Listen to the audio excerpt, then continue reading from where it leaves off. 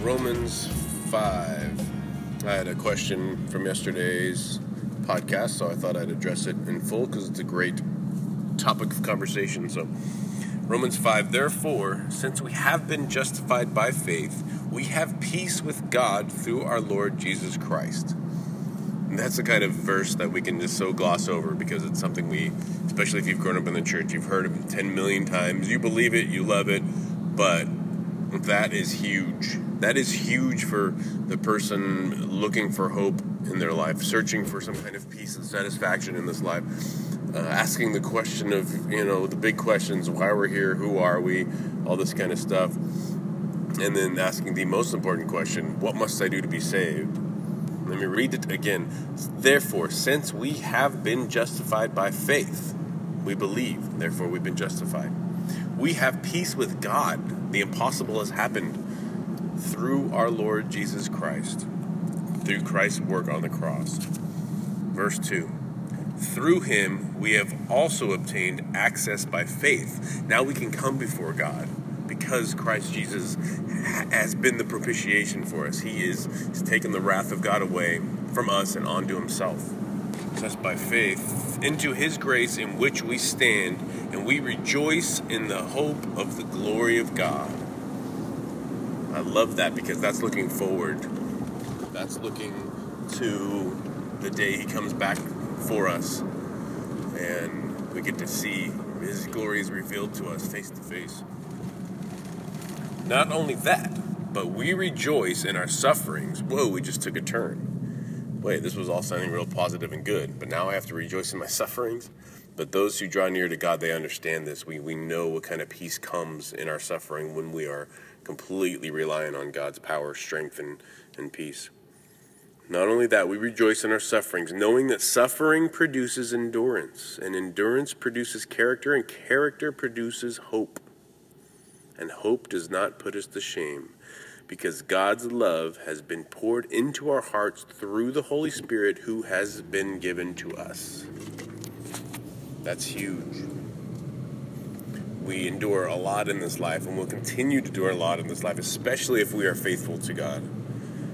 Too many pastors and churches, and preachers, and what songs will preach a warm and fuzzy gospel, a gospel that promises comfort, a gospel that promises happiness alone, and that's just so not the gospel. That's so not what the Word of God says. What's most glorifying to God is for a people that God calls his own to be able to endure anything in this life because God is so much bigger and better than all of it. That is what that proves over and over again that God is real.